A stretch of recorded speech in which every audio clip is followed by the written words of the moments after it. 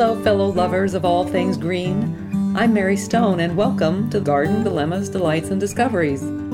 It's not only about gardens, it's about nature's inspirations, about grasping the glories of the world around us, gathering what we learn from Mother Nature, and carrying these lessons into our garden of life. So let's jump in the spirit of learning from each other. We have lots to talk about. Hello, fellow listeners. I am totally off kilter of my schedule. It is the daylight savings time switch, and actually it's been a few weeks now and I'm still getting used to it. Preamble to the change in time of the clock. I was already shifting myself in my rhythm of time. It's an odd thing, isn't it, to gain an hour, lose an hour. Anyway, yesterday I went on a road walk in the morning and actually dictated some notes to you, and I think I'm going to share some of those here. But I have to say, I just got back from an afternoon walk, which is really unusual. I came upon a really big oak leaf. I mean, really big. And I carried it all the way on my 4 miles. I also picked up a rather small leaf. So I came back and I measured them. One is a foot long, literally 12 inches, and the other is 4 inches. Obviously from different trees, but both are oak trees, and both are in their dormant state, and both have dropped their leaves, which will decay and create nourishment for the next year's growth as it breaks down and makes our soil rich. So it was really a comforting, or I should say thought-provoking thing to look at these 2 different leaves, different sizes, same species, just like us humans. I've mentioned previously that I tend to stay unplugged to media, but one of the things I did listen to during the running for president timeline was the debates, and the most outstanding part of it to me was the letter from a 8th grader that was read at the end of the vice presidential debate. And I have to say, hats off to that young person. Her name is Brooklyn Brown from Springville Junior High in Springville, Utah. As part of the Utah Debate Commission, they asked students in the state to write essays about what they would like to ask the vice presidential candidates. And so, again, her name is Brooklyn Brown, and she wrote, "When I watch the news, all I see is arguing between Democrats and Republicans. When I watch the news, all I see is citizen fighting against citizen. When I watch the news, all I see are 2 candidates from opposing parties trying to tear each other down. If our leaders can't get along, how are the citizens supposed to get along?" And then she added, "Your examples could make all the difference to bring us together."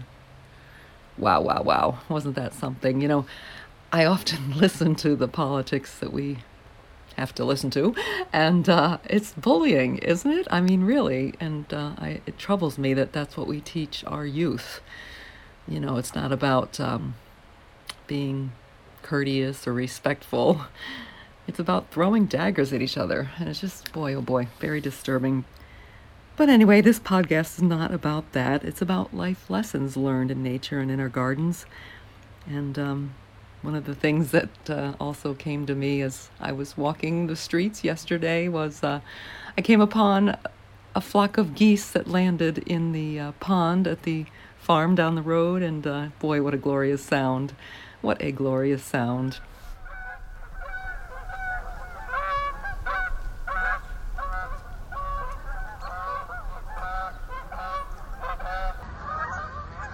Oh, do you hear them? And do you see them flying? Well, you can't see them, but I can. Thank you, guys. I'll miss you. See you next year. So in my dictation to you, this is exactly how I wrote it. I joyfully paused when I walked by the pond and witnessed the Canadian geese amongst 2 mallards and domestic ducks, 1 white duck and 2 black ducks, all getting along, swimming side by side in the modestly sized pond. Nature has much to teach us on getting along and sharing our bounty. Of course, the geese are on their way to migration, I assume, although today is unseasonably warm after some frigid temps.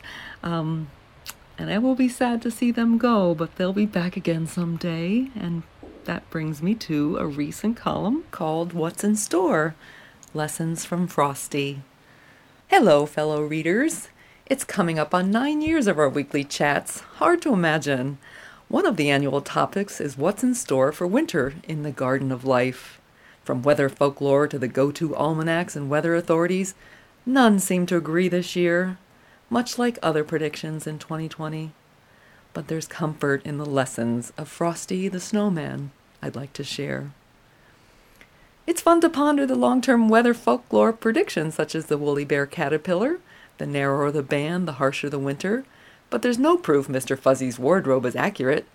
This year, I only came across a few furry fellows sporting varying widths of brown.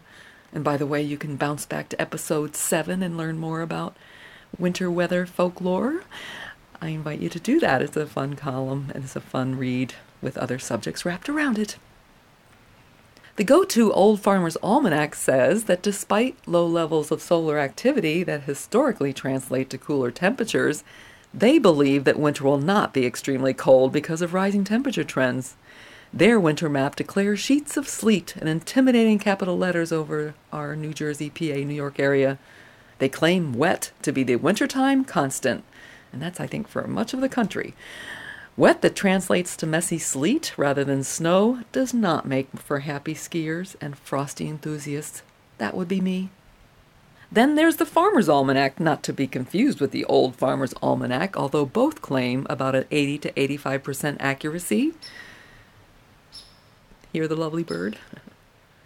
Their headline reads, "Cold and snowy in the north, drought in the west, and everything crazy in between. Which side are you on?" Can even weather be taking sides? Their winter map outlook for our area reads, "Seasonably cold, wet, and white. Yay!" But then there's a subtitle, "Winter of the Great Divide." Oh my. Is long-range forecasting accurate? I asked Mr. Doppler, that would be Kurt, who has a handful of premium weather apps. Each morning over breakfast, he listens to the Eastern PA Weather Authority, our local weather guru, on YouTube. The authority no longer offers long-range winter weather predictions, concluding weather forecasting is not accurate more than 10 days in advance. Their revelation is consistent with each year's forecasts for the coming winter that starts with an explanation of why the previous year's winter did not unfold as predicted, justifying how anomalies played out with all sorts of technical weather jargon too hard to understand. Although I have to say, I always enjoy the squiggly maps of weather. I mean, really, they're beautiful but hard to understand, and Kurt always stands there and makes the waves like he's a weatherman explaining all these, airflow patterns, and it's very confusing. Predictions on all fronts are a puzzle this year, with troubling divisiveness all around us. But we can lift each other with love and kindness to melt away fear and disharmony, bringing joy and peace back again. Speaking of snow, last week I took a walk in the woods to support a bereavement camp for kids who lost a parent, guardian, or sibling too early in life.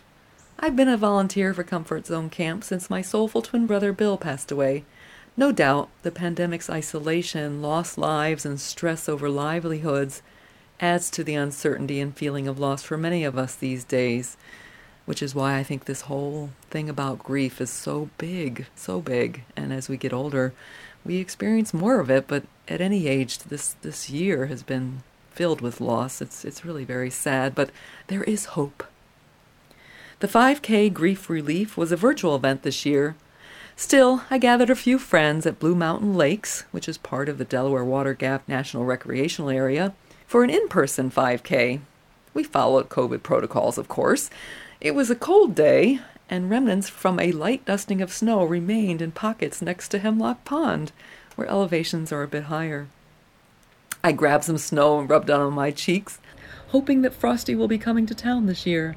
You know the song which starts out, "Frosty the Snowman, what a jolly happy soul, with a corncob pipe and a button nose and 2 eyes made out of coal." I just love that song. We wear name badges while at camp. Last year, during a snowy New Jersey March camp, a group of kids built a snowman, actually snowmen and some snow women, and one was given a name tag, Mark Frosty. charmingly misspelling his last name. Frosty the Snowman is a fairy tale, they say. He was made of snow, but the children know how he came to life one day. And the story goes on how the children laughed and played until one day the sun came out and it became too hot. Frosty shouted, "Let's run and we'll have some fun before I melt away." So when the time came, he waved goodbye, saying, "Don't you cry, I'll be back again someday." Just like the geese that are migrating, just like the love lost by some as tensions have been elevated, it can be back. It can be back if we just nurture each other, just as we nurture our gardens. You know, community really starts at home, in our own backyard, in our own neighborhoods. We have a say in how we treat our neighbors and each other. Choosing respect and love and care will make all the difference. Thanks so much. And please stay tuned for part 2, titled Thanks for Giving Thanks. So I'm back on the screen porch after taking a brief walk around the yard and doing some photography of the mist. It was a fog actually that was lifting. It was just magnificent. And the sun is now gleaming through the trees, not many leaves left. But anyway, as I mentioned, I want to share a column, and this was written, boy, it's almost 5 years ago, and the title of it is Thanks for Giving Thanks, and we are approaching that time of year where we celebrate Thanksgiving here in the United States, although we celebrate Thanksgiving always, don't we? And the column header has a illustration done by a child of a group of children of different sizes and races holding hands. Thanksgiving is a time to gather and reflect on gifts we are grateful for. Versions of the holiday are celebrated different times of the year by other countries too.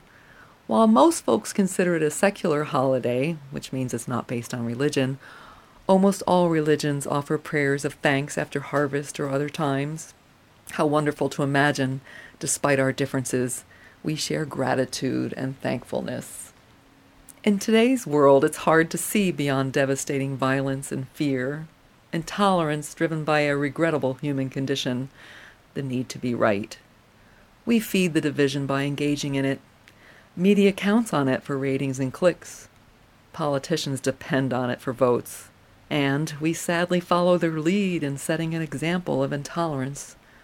Then there's this little paper who largely shares happiness and good news. I'm grateful to the press for nurturing our community and for all of you for sharing. Recently, I had the joy of meeting with June of East Bangor, Pennsylvania, who lives in her family home dating back 100 years. In her garden is a tree peony planted by her Aunt Stella, nestled below several mature Norway spruce. While peony like a break from the hot sun with dappled shade from nearby trees, they'll struggle if overshadowed. They don't like sharing their root space with the surrounding trees and shrubs either. An old photo of June's peony busting in blooms illustrates the change in vigor since then, when the surrounding trees were not crowding her out. I suggested we move her peony to a sunnier spot. It's true that peonies don't like to be moved, but fall is the best time to try. For now, June prefers to keep her peony where it is. Let her live out her years rooted where she's been. There's great respect in that. Like people with opposite points of view, different religions and cultures, plants need their own space to thrive. All people and plants need nourishment, water, and love. Each is an individual, but together they create a beautiful garden and an ecosystem for pollinators and other wildlife if we allow it. Or we can destroy it with toxic chemicals and overshadowing, rather than allowing each to have what is needed while living in harmony among each other. Imagine if we gave each other just that, without judgment, without intolerance, without violence. These things I pray for our world, which begins here at home. Happy Thanksgiving. I always end with garden dilemmas. AskMaryStone.com. At the bottom of the column, I have a little tidbit that I'd like to share as well. I have a framed copy of Robert Fulghum's poem, All I Ever Really Need to Know I Learned in Kindergarten, that good old mom gave me years ago. It ends with, "It is still true. No matter how old you are when you go out into the world, it is best to hold hands and stick together." Imagine that. So thanks for coming by. I always appreciate you tuning in. And if you've enjoyed the podcast, I hope you share with your friends that will enjoy it as well. And it's fun to watch our community grow in the spirit of love. Have a great day. You can follow Garden Dilemmas on Facebook or online at gardendilemmas.com and on Instagram at #MaryElaineStone. Garden Dilemmas, Delights, and Discoveries is produced by Alex Bartling. Thanks for coming by. I look forward to chatting again from my screen porch. And always remember to embrace the unexpected in this garden of life. Have a great day.